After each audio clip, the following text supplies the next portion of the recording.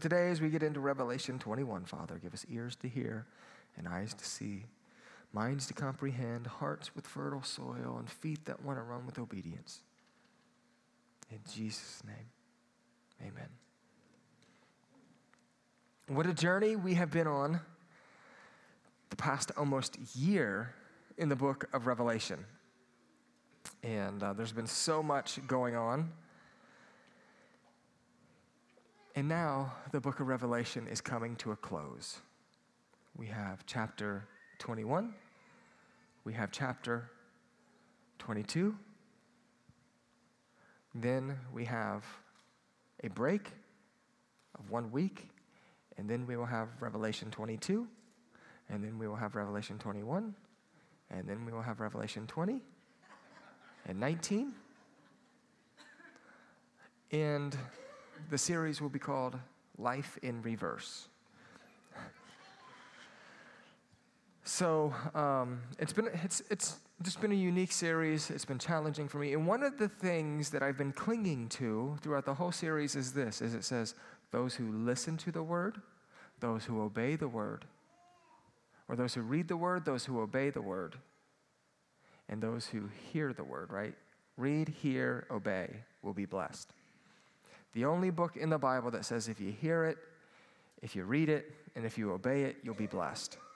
So there's a blessing, a promise that comes with this book. And I think our congregation has seen some of those promises throughout this book. Yet I have been challenged by the revealing of Jesus. Jesus is loving. He's patient. He's caring. He's kind. Jesus has standards. He has power. Jesus is king. He's worthy of praise. Jesus is coming back. Jesus will damn those to hell who are not written in the good book of life. And he now in Revelation 21 is ushering in his eternal kingdom on earth for those who put their faith in him. I don't know, a month and a half ago, Macy and I ran into someone at Simple Coffee Company, downtown, the big city of Mechanicsburg. And while we were there, a person came up, and this person always calls me Randy. And then about 12 minutes later, they then say, oh yeah, sorry, Joey. Every time. I'm like, I'm okay to be called Randy. Yeah. I'm okay to be called Dad Randy, not Randy Rose, right? Don't call me Randy Rose. We got an issue. Not because I have an issue with her, but that's a woman. I'm a man. And there's only two genders. Amen? So, I'm preaching today. Oh, I need the piano. Either way, we're down there, and what shook our hand, and what this person ended up saying is, they said, hey, when you die, where do you go? Well, I mean, heaven. Put my faith in Jesus. And he knows this about me, right? He's like, but that's an issue that we're teaching the Christian church. I said, what do you mean? He's like, well, when we die, and then he says, oh, wait, sorry, I called you Randy, Joey, you're Joey. When we die, Joey, what Scripture tells us is there's going to be new heavens and new earth. So our destination is not this spiritual place. Our destination is actually here on earth.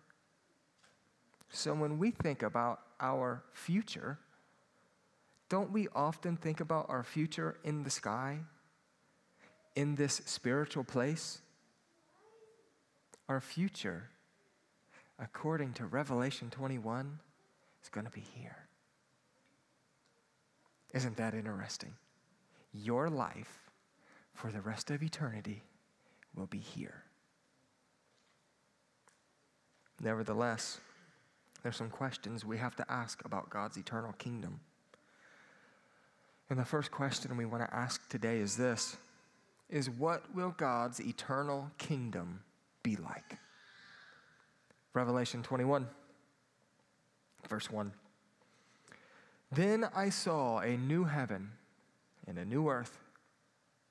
For the first heaven and the first earth had passed away, and there was no longer any sea. I saw the holy city, the new Jerusalem, coming down out of heaven from God, prepared as a bride, beautifully dressed for her husband. And I heard a loud voice from the throne saying, "Look, God's dwelling place is now among the people, and he will dwell with them. They will be his people, and God himself will be with them and be their God. He will wipe every tear from their eyes. There will be no more death, or mourning, or crying, or pain, for the old order of things has passed away." So the new heavens and the new earth is finally arriving. This is what you and I get to look forward to. This is what our final destination that we put our hope in. And what's so great about God's kingdom is this, about heaven, about the new earth, about when we receive the first death and we encounter the living Christ, and we're written in the good book. This is what we inherit. Yes. So, God's kingdom is physical.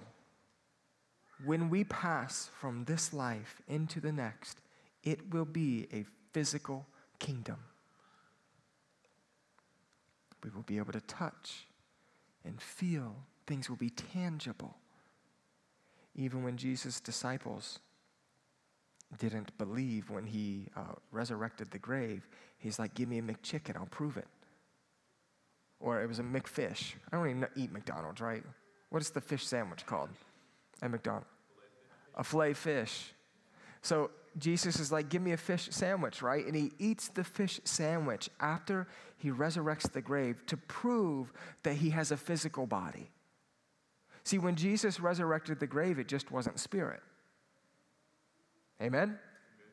It was his physical body. Jesus died 3 days later, resurrected the grave, and to prove that to his disciples, he said, "Touch me, feel me, and give me a fish sandwich. I'm going to eat this to prove to you that you're not going to see it go through my body, that it's an actual process." So when we go to heaven, when we pass from this life and God creates the new heaven and the new earth, life is going to be physical.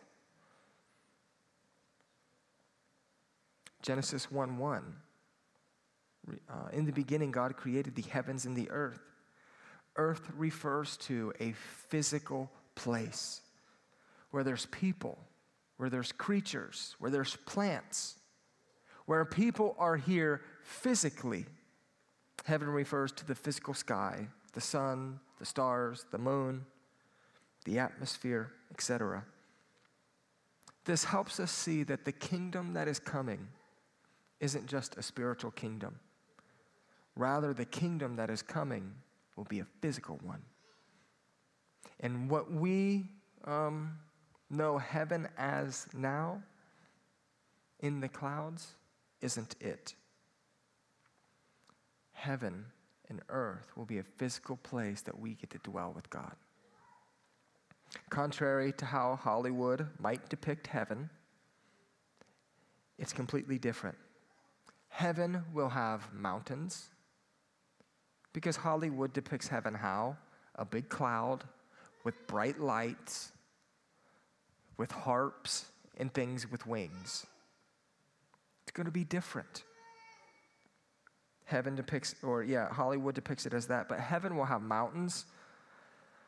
Heaven will have oceans. And you say, "Now wait a second. Revelation 21, verse 1 says there will no longer be any sea.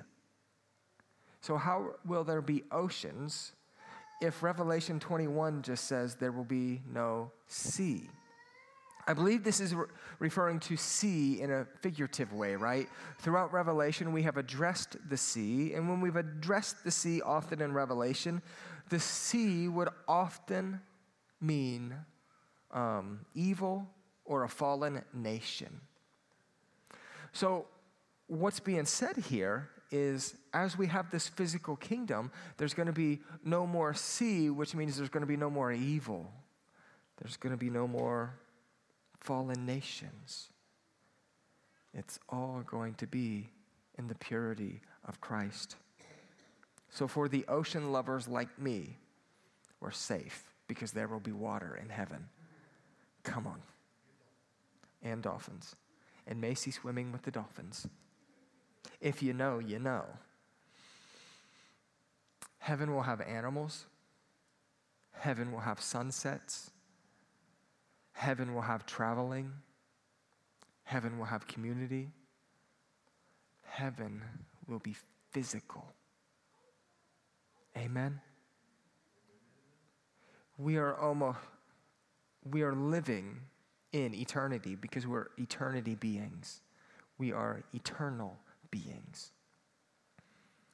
So what happens is we will pass from this life, and God's going to create a new heaven and a new earth, and we come back.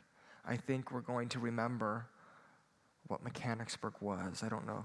I don't know what it's going to look like, right? And what West Liberty was, and what Colorado was, and Russia, and Ukraine, and China, and South America. These things, I believe, will be present. Maybe they will all be together, right? Maybe they'll all be separated where they are. Who knows? But all of these things on earth, the animals, the plants, the people, will be in perfect form. Amen? Therefore, there's a logical conclusion. In heaven, we will have physical bodies. Just like Jesus had a resurrected body, you and I will have a resurrected body in heaven, and it will be physical. Philippians 3:20-21. But our citizenship is in heaven, and we eagerly await a Savior from there, the Lord Jesus Christ, who by the power that enables him to bring everything under his control. And what's this person going to do? Will transform our lowly bodies so that they will be like his glorious body. Our bodies, our aches and our pains and our headaches, cancer, TMJ, whatever we have, right? Toes that cross. Anyone have any toes that are hugging their buddies? Sean Bay's laughing. He must have some toes that hug each other. You can come up and show us if you like. All these physical pains within our bodies, gone. You want to know why? Because what Scripture tells us is our bodies will will be transformed like his glorious bodies. How about this? Take us out. Some of us have loved ones. Actually, not some of us. All of us have a loved one, have a family member who's passed from this life. You know what they're experiencing right now? Their lowly body that was on earth has been transformed into his glorious body. Amen. We shouldn't be sad that they're gone. We should be sad that we're not with them. Because they're having all the fun. I mean, we got to worry about who's going to be the next president. We got to worry about this or that or job or Tina at work who really annoys us. Right? Whatever it may be. 1 Corinthians 15:42-44. So will it be with the resurrection of the dead. The body that is sown is perishable. It is raised imperishable. It is sown in dishonor. It is raised in glory. It is sown in weakness. It is raised in power. It is sown a natural body. It is raised a spiritual body. If there is a natural body, there is a spiritual body. So we are going to be raised with these physical bodies in heaven one day.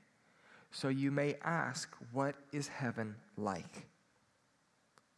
It's going to be physical. You're going to have a physical body. Heaven's going to be here on earth. And in heaven, we will have relationships. Verse 2, I saw the holy city, the New Jerusalem, coming down out of heaven from God. So the holy city, the New Jerusalem, prepared as a bride, beautifully dressed for her husband. And I heard a loud voice from the throne saying, look, God's dwelling place is now among people, and he will dwell with them. They will be his people, and God himself will be with them and be their God. So in those two verses, God communicates three things. The first thing he says is this, is in the holy city, the New Jerusalem. So what do we know about cities? Cities are where people live.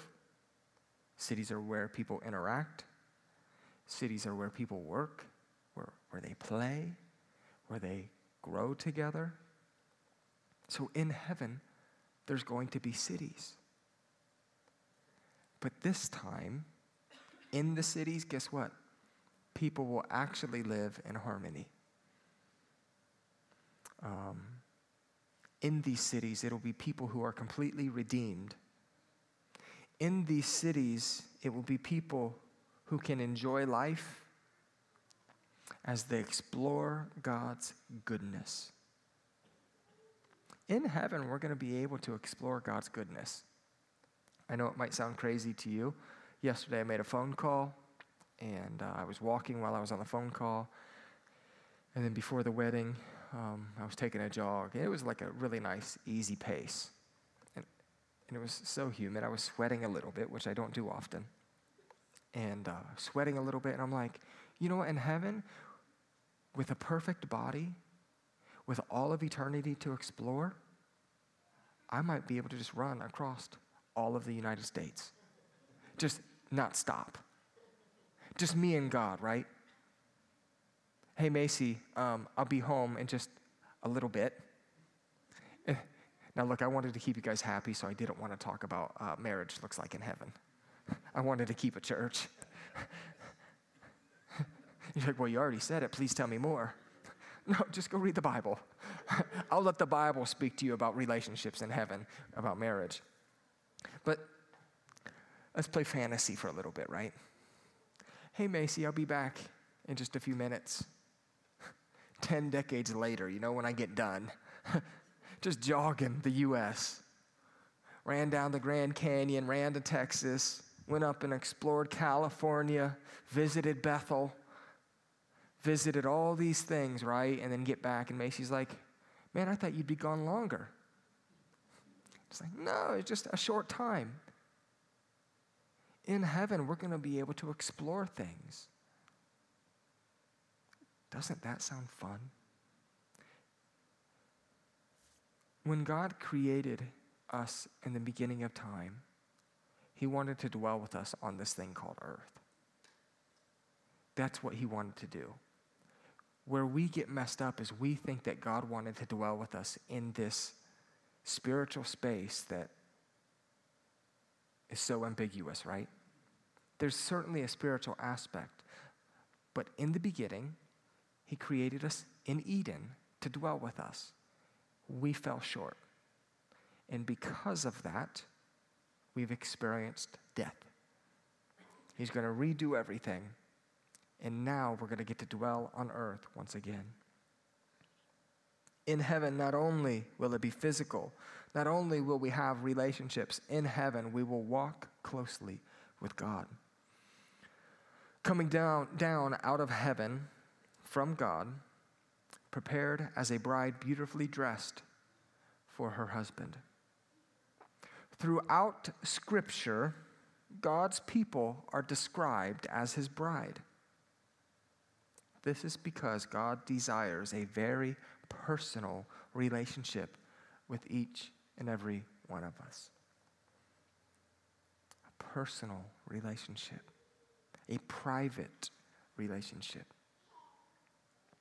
There's things in your marriage that your best friend never gets to know about it, and that's appropriate, right? Amen? Not that it's we always take that to be like the weirdest thing. It's like, no, like Macy and I just have some jokes, that they're just our jokes to share.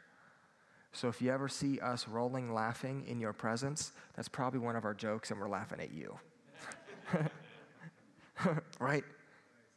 You don't get to know about it. Yeah. Just know it's about you. It's not. Someone might be offended by that. It's not. And if it is, you just don't get to know, right? Because how many of you guys laugh at me every week when I try to read, right? How many of you guys laugh at me every week with something I'm wearing? It's okay. We can laugh at people. There is joy in the presence of God. Amen? All right. Still need that piano. Boom, boom, boom. Chad? Either way, we will walk closely with God. We're described as his bride. We get to have this private place with our spouses. Likewise, God's calling us into this private place with him. God wants us as his bride to have secrets and intimate things with him that no one else gets to know about. Do you guys have that type of relationship with God today? Are there things that God has spoken to you personally that you have met with him in a private place that he's asked you to share with nobody? He's just like, hey, Joey, this is just for you and me. As much as you want to tell Macy, as much as you want to tell the church, as much as you want to tell your friends, I love you so much and I want to have just a private place with you. This is just for you and me. That's a private place with God, where God speaks to the deep things of your heart and your spirit, in your strength and in your weakness, and he speaks to you in this place that you've set aside for him. As you are rhetorically walking on the beach holding his hand, or you're cutting wood with him, right? Or you're shooting hoops, or you're mowing grass with him.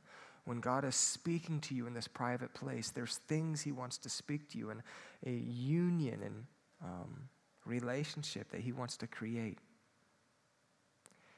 And what heaven's going to be is that private place that we've created with him here on earth. That relationship will only increase. And what I want to encourage you in today is to find that private place with him. He's better than you think. Find that private place with him. He wants to create it with you. It's not as hard as you think either. The private place is not as hard as we make it out to be. It's only hard because our heart doesn't want to go there. The private place is simple. What's really hard is saying, I'm not going to watch my TV show. I'm not going to mow my grass. I'm not going to worry about tomorrow. I'm not going to worry about 10 years from now. That's what makes the private place hard. But how about this? You want to, I've become decent at multitasking. So when I jog, guess what I do? I try to jog with Jesus. So you guys are like, Joey, you're crazy. Why would you want to jog for the rest of eternity? Or why would you want to run across the United States? And I don't think I'm sharing too much now, because I think that's a private place with me and God on occasions. I get to wake up and I'm like, I don't know why I'm running, God, and you're the only thing that's going to keep my heart beating. So then naturally, because you feel like you're going to die, you just minister to the Lord, right? That's a private place. So I can jog and be in a private place with him. I can mow grass. How many of you guys mow like this or like this? How many of these mowers do we have in here? Mark Miller probably still has one of these. Where's Mark? Yeah, Mark still probably has one of these. Some of you have this, or just some of you are still this. Bob Stauffer's got a double wide. You should see him mowing the church property. But it's pretty cool. When we mow, we can have a private place with God. When we're at work, we can have a private place with God. A private place is a heart position before the King that says, I'm here and I'm doing this with you. Amen? So when we go to heaven, that private place is going to be there. God is both eternal and personal. And because of this, we get to walk in intimacy with him. He's coming down out of heaven from God, prepared as a bride, beautifully dressed for her husband. There's this marriage that's taking place. In heaven, we will walk closely with God. Heaven is God's dwelling place. In other translations, this is said, heaven is God's tabernacle. But throughout Scripture, we understand that this is where God will dwell and commune with his people. Yet in heaven, there is no physical tabernacle because God is there and we will already be dwelling in his presence. So we're not going to have to go to a temple, a tabernacle. We're not going to have to follow a pillar or fire. He will be there in its fullness. So we will relate to him, we will experience him, and we will know him like we have never known him in this physical state. The best experience that you've ever had with God here on earth will pale in comparison to what every second will be like in heaven. Amen. It's like, Joey, are you preaching a funeral today? No, this is the reality of what heaven is. This isn't a funeral. This isn't fake. And that's where I say, God, I believe, but help my unbelief. I just assume, there's an assumption, right? I assume that one day, because God, when we go to heaven, the history in our mind is not going to be wiped away. You realize that? When we go to heaven, it's not like we're not going to understand what our first life was like. When we go to heaven, we're going to remember. So, whatever the new heaven, whatever the new earth will look like, I think we're going to remember some of it. But it's going to be in this form that we've never imagined. So, heaven doesn't stop there. And I do want to ask the question, do you want to go to heaven because you love Jesus? Or do you want to go to heaven because you don't want to go to hell? And that's how we find if we have a private place. Do you want to go to heaven because Jesus is there? Or do you want to go to heaven just to escape hell? That's preaching. That's a question that we all have to be able to answer. We are not a hellfire and brimstone church. We believe in hell. We obviously don't want to go to hell.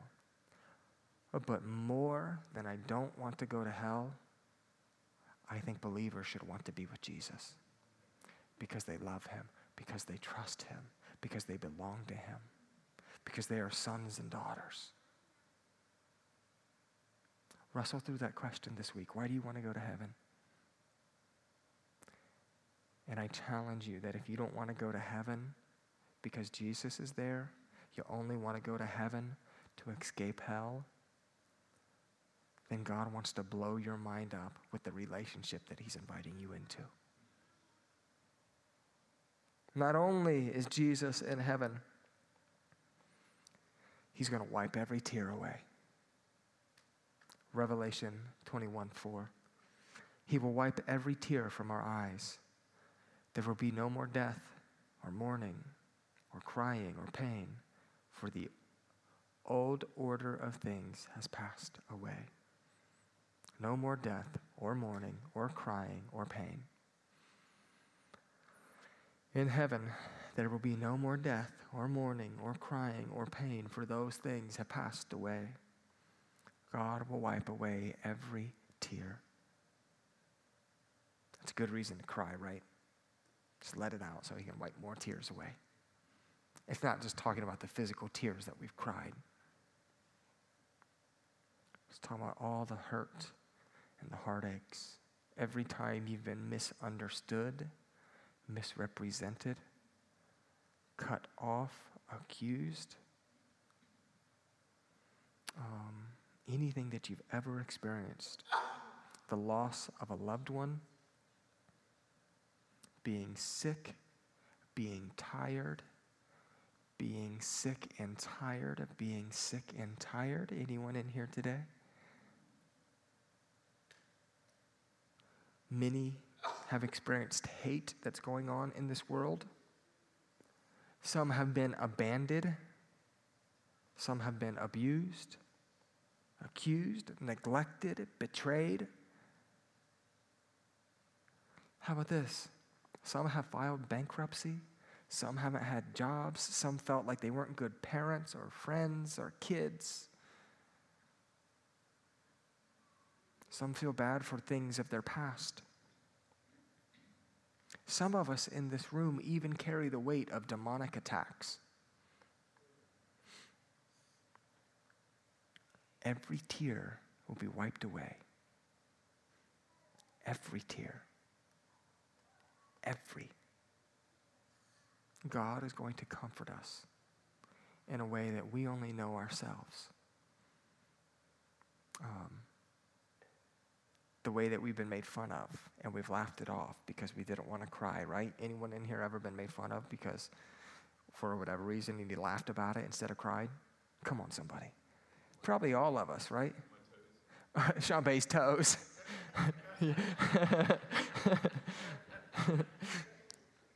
That's hilarious.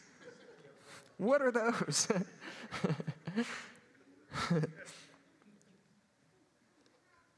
So I won't be able to make fun of Sean Bay's toes in heaven. God's going to stop it. So every time I try to say it, it just won't be able to happen. God's going to wipe those tears away. But seriously, God's going to wipe away my tears because I don't like to offend people, right? And when you know that you've offended someone, it breaks your heart, and I think it should. God's going to wipe away those tears as well. What a good God. Why did he ever choose to create us? And this God who comes to serve us, laid down his life to love us. And for the rest of eternity, we get to experience goodness. Not only will he wipe away our tears, but he's going to heal us. How will he heal us? I think that's a hard question. I do not believe that it will be by zapping our memory, like in the movie Men in Black. You guys remember that? They had their nebulizer, and they just hit the button, and then everyone forgets what happened. That's not going to happen in heaven. So how's God going to heal us when I have that hurt from whatever? I'm not sure. But what is clear throughout Scripture is God can reconcile all things. Every experience that you've ever had, every pain will be redeemed. But not only will he heal this pain, he will enable us everlasting joy. So after he wipes our tears away, the only tears we may have are tears of joy and love for life. One author says this: the most ordinary moment on the new earth will be greater than the most perfect moments in this life. Those experiences that you wanted to bottle up or hang on to, but couldn't, it can get better, far better than this, and it will be better. Life on the new earth will be like sitting in front of a fire with family and friends, basking in the warmth, laughing uproariously, dreaming of the adventures together, and then going out and living those adventures together.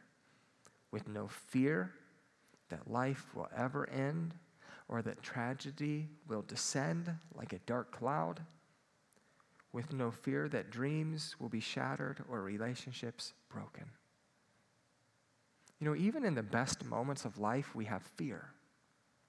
You know, people go on vacation, and then family members are like, oh, God, I pray that you keep them safe.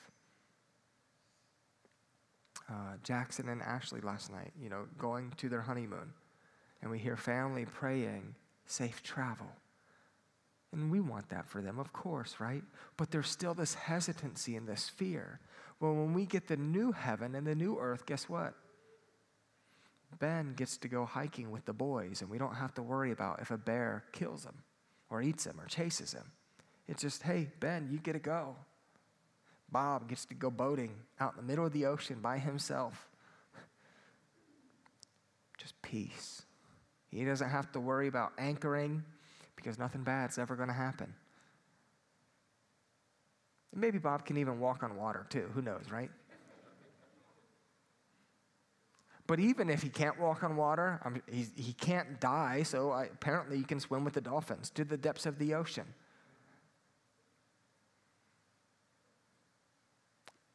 I don't know. But here's what I do know. We don't have to worry about the negative that could possibly happen. We are set free from all of that. How could this be true? God, I believe, but help my unbelief. Help my unbelief today. But don't you want this? Don't you want heaven? Don't you want to be with Jesus? Don't you want to be set free? Don't we all long for this presence and peace where we're set free from all of this? Anyone long for that today? I long for that. So if we long for it, if this is what we desire the most, may today we align our hearts with that. May we align our hearts and our actions with the rest of eternity, just not this ephemeral thing of life that gets us confused about, I need this or I need that. Let's not live under the spell of the Babylonian spirit of materialism and greed and lust and pride. May we say, God, I long for this heaven that is to come. I long for this new earth. I long to walk and be intimate with you. So I'm going to prioritize my life and my emotions and my actions in eternity.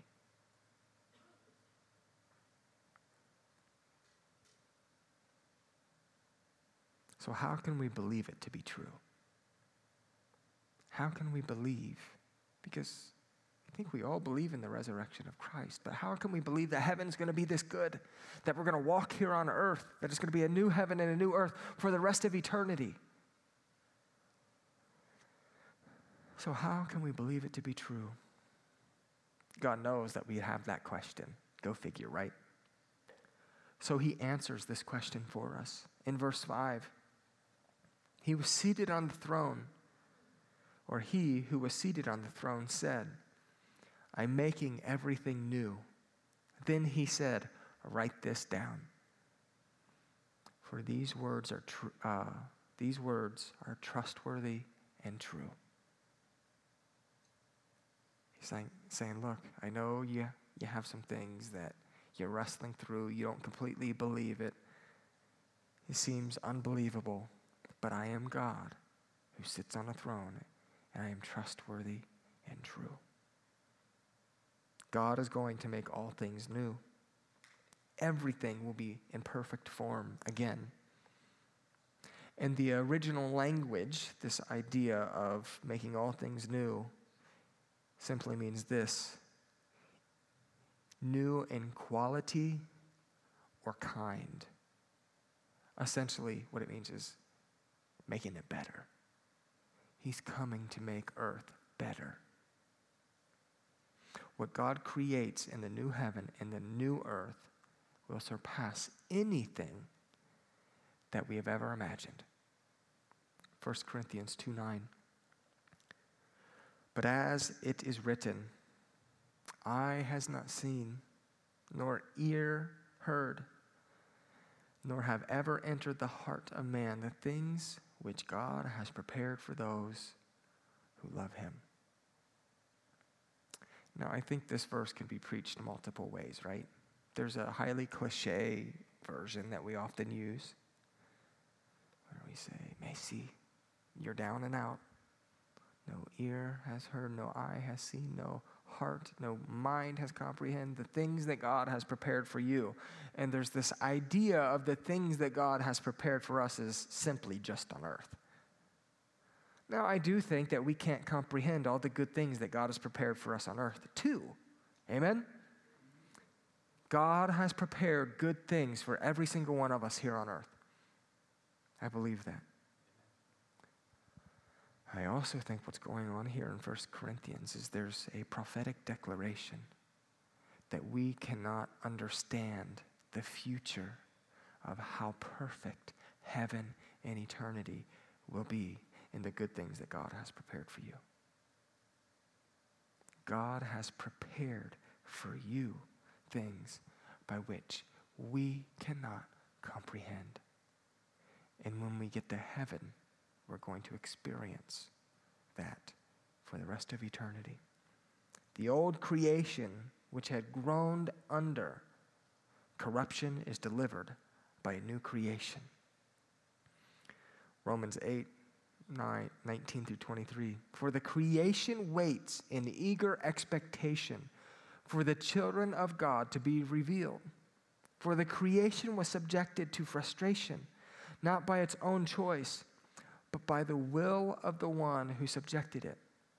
In that, the creation itself will be liberated from its bondage to decay and brought into the freedom and glory of the children of God.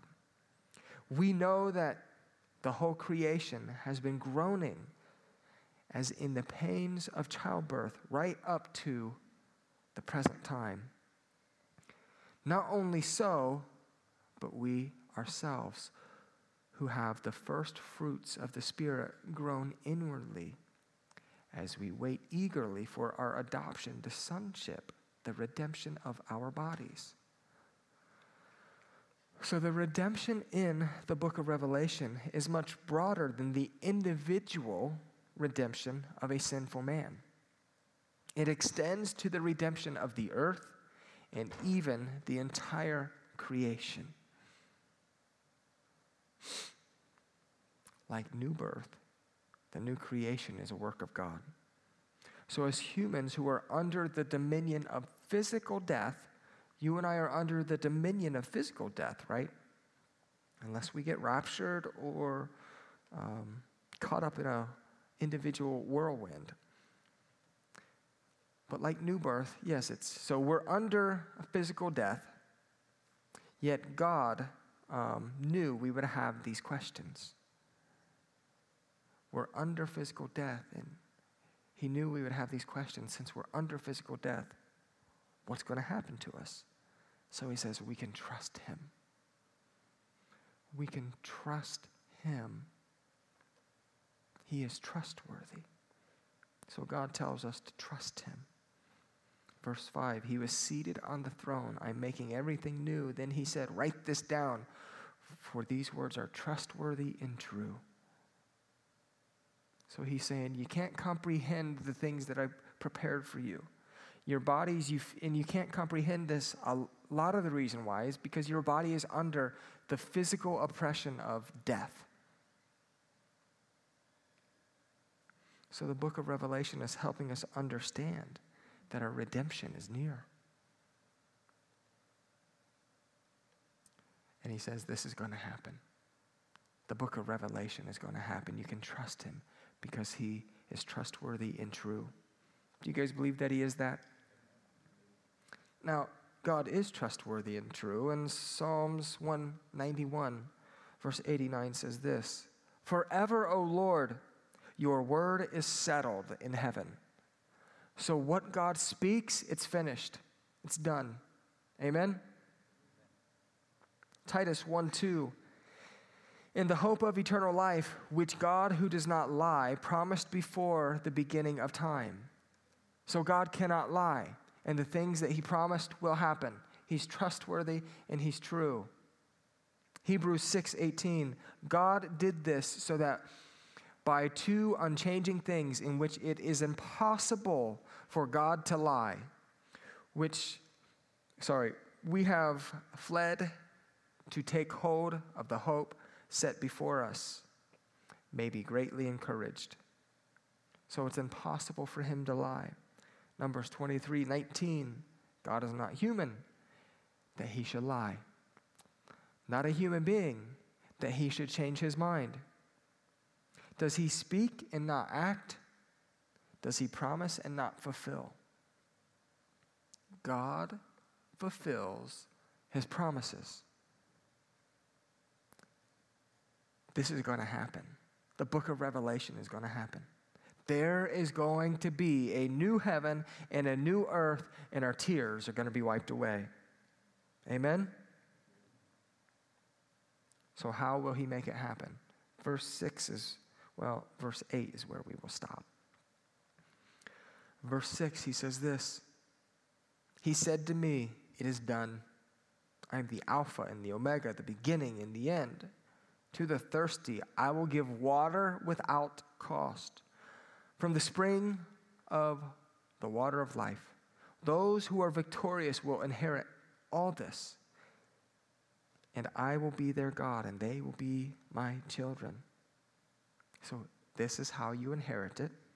But the cowardly, the unbelieving, the vile, the murderers, the sexually immoral, those who practice magic arts, the idolaters and the liars, they will be consigned to the fiery lake of burning sulfur. This is the second death. So he says, do this, you inherit heaven. Do that, you experience the second death into hell. But what's important here is the water of life is an important phrase for us to look at. Throughout Scripture, the water of life, the living water, is about redemption. It's portrayed in many ways. So Zechariah 13:1 says this, on that day, a fountain will be opened to the house of David and the inhabitants of Jerusalem to cleanse them from sin and impurity. So water, there's this water, this living water will bring life and purity to them. Isaiah 12:3, with joy you will draw water from the wells of salvation. Jeremiah 2:13, my people have committed two sins.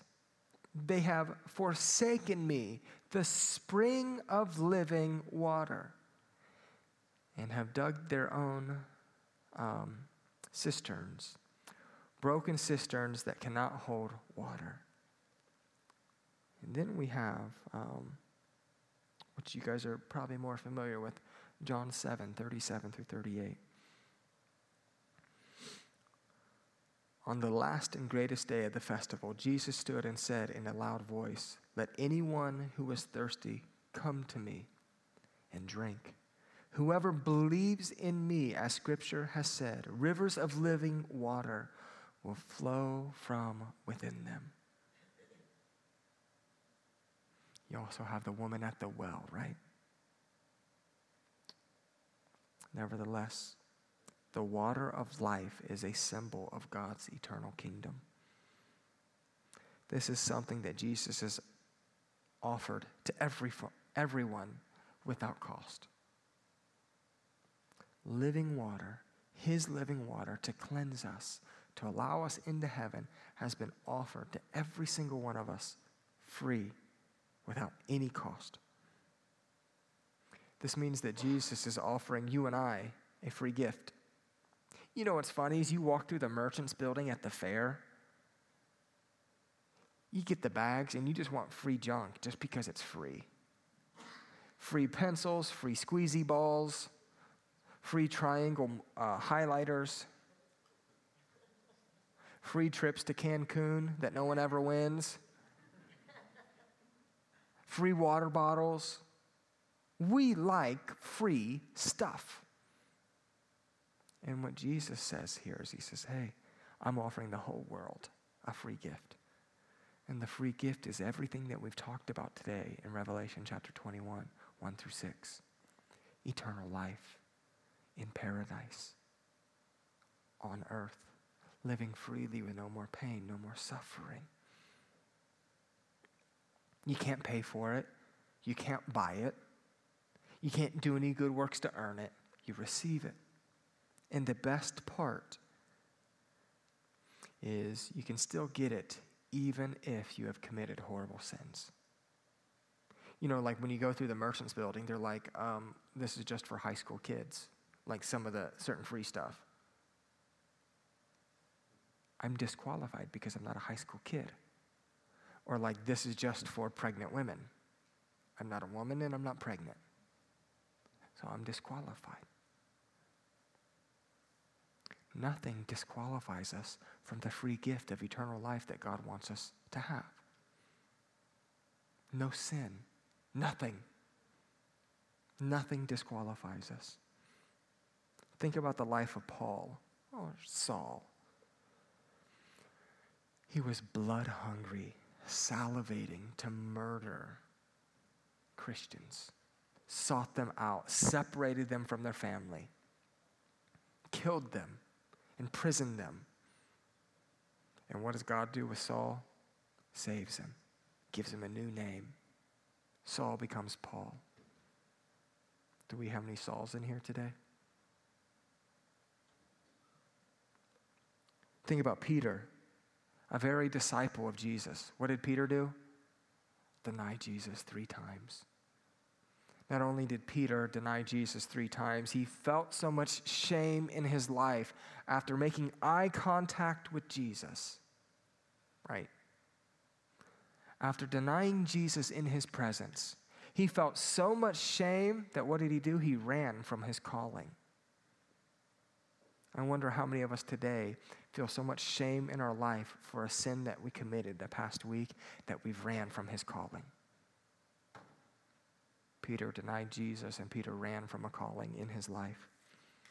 Think about David, a murderer, an adulterer.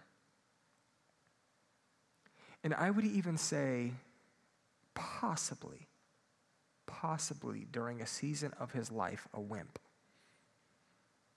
And you say, well, why is he a wimp? Well, when we read about his story, what Scripture tells us is the season that men were supposed to be, or the season of war. It was the season of war, so people were fighting. Well, what was David? A king. Where was David? At home. Searching for the pulpit here. Leaning. Need to get a little bit closer. Where was David? At home. That might be, I'm not sure, I haven't heard that teaching a lot, because when we think of David, what we think of David as is David the man who went and fought Goliath. But maybe there was a season where David was also a wimp. He's not where he's supposed to be. And this is free real quick. If David was where he was supposed to be, he wouldn't have committed the sin that he committed. And if in your life where you're supposed to be, mentally, emotionally, spiritually, you're not going to commit most of the sins that you commit. Amen? Because if David's at war, he's dodging flaming arrows and cannonballs and donkeys, ravenous donkeys that they trained to hurt people. Right? That's the rumor. They injected people or donkeys with rabies. Yeah, more likely than cannonballs. If David was where he was supposed to be, then he wouldn't have been lusting over Bathsheba. Either way, David was at least a murderer and an adulterer. And where we will stop today is this idea of the thief on the cross. The thief on the cross lived a life that was not godly. I want to read you his story. Matthew 27. 32 through 44. As they were going out, they met a man from Cyrene named Simon, and they forced him to carry the cross. They came to the place called Golgotha, which means the place of the skull. There they offered Jesus wine to drink, mixed with gall. But after tasting it, he refused to drink it. When they had crucified him, they divided up his clothes by casting lots, and sitting down, they kept watch over him. Above his head, they placed the written charge against him. This is Jesus, the King of Jews. Verse 38. 2 rebels were crucified with him, one on his right and one on his left. Those who passed by hurled insults at him, shaking their heads and saying, "You who are going to destroy the temple and build it in 3 days, save yourself. Come down from the cross if you are the Son of God." In the same way, the chief priests and the teachers of the law and the elders mocked him. "He saved others," they said, "but he can't save himself. He is the King of Israel. Let him come down now from the cross, and we will believe him. He trusts in God. Let God rescue him now if he wants him." Or let God rescue him now if he wants him. For he said, "I am the Son of God." Verse 44, important. In the same way, the rebels who were crucified with him also heaped insults on him. This is important. We understand these are 2 rebels who were crucified. By world standards, they were crucified for right reasons. Jesus was not crucified for a right reason. Amen. He was perfect. These rebels, by law, by rules of people's standards of society, needed to be crucified. They deserved it. So they're dying because they weren't God-fearing people. In this moment, they were thieves. And in their last moments, in the same way, the rebels who were crucified with him also heaped insults on him. So the thief on the cross, who you guys know the story, we're going to read a little bit more here in a minute. Moments before they're dying, guess what he's still doing? Heaping insults on Jesus. Well, Jesus, if you were the King of the Jews, then you should. If you were this, Jesus, or if you were that, or whatever they were heaping and casting on Jesus, in their very last moments, within a day, within hours, 4 hours, 3 hours, 2 hours, within 45 minutes of their death, both of these rebels are casting, projecting, and accusing Jesus, insulting Jesus. But Luke helps us see another side of this. Luke 23, 39 through 43. One of the criminals who were hanged there was hurling abuse at him, saying, "Are you not the Christ? Save yourself and us." But the others responded and rebuking him said, "Do you not fear God, since you are under the same sentence of condemnation? And we indeed are suffering justly, for we are receiving what we deserve for our crimes. But this man has done nothing wrong." Something changed in this thief. Moments before he's dying, something changed in him. But this man has done nothing wrong. And he was saying, "Jesus, remember me when you come into your kingdom." And he said to him, "Truly I say to you, today you will be with me in paradise." Moments before his death. Now, when some people hear this story, they're like, "You shouldn't preach this story because that means I get to live however I want to live. And then moments before my death, I can tell Jesus I'm sorry and he'll save me." I don't know. That's a heart condition. Right? I think if we think we're going to be sincere at our deathbed, then we should just be sincere right now. And if we can't be sincere right now, why are we convinced that we will be sincere on our deathbed? It's a matter of the heart. This thief on the cross, so Paul was offered living water. Peter was offered living water. James was offered living water. David, living water. The thief on the cross, within moments of his death, was offered living water. What's important for us to always remember and always lead with is this: Jesus desires to offer this amazing gift to us for free. He wants to offer us living water for free, no matter what we've done. No matter the sin you committed this morning, no matter the sin you committed last night or this week or in the past, God wants you to have his living water to be with him for eternity. Because Jesus desires to give us this amazing gift for free. And why can he give it for free? Because Jesus is the one who paid the entrance into heaven. He paid the full price. But there's only one condition, is the gift is free. It's a free gift. It can only be given by, and it can only be given through Jesus. And the thing about it is this, is Jesus will not force himself on you. He's not going to force himself on you. You have to accept it. You have to receive that gift. The world must receive that gift. Revelation 22:17. The Spirit and the bride say, "Come." And let the one who hears come. And let the one who is thirsty come. Let the one who desires take the water of life without cost. So we get to experience this eternal life with God, this new heaven and this new earth in physical form for the rest of eternity, if and only if we receive the living water of Christ and we come. The Spirit and the bride say, "Come." And let the one who hears come. And let the one who is thirsty come. And let the one who desires take the water of life without cost.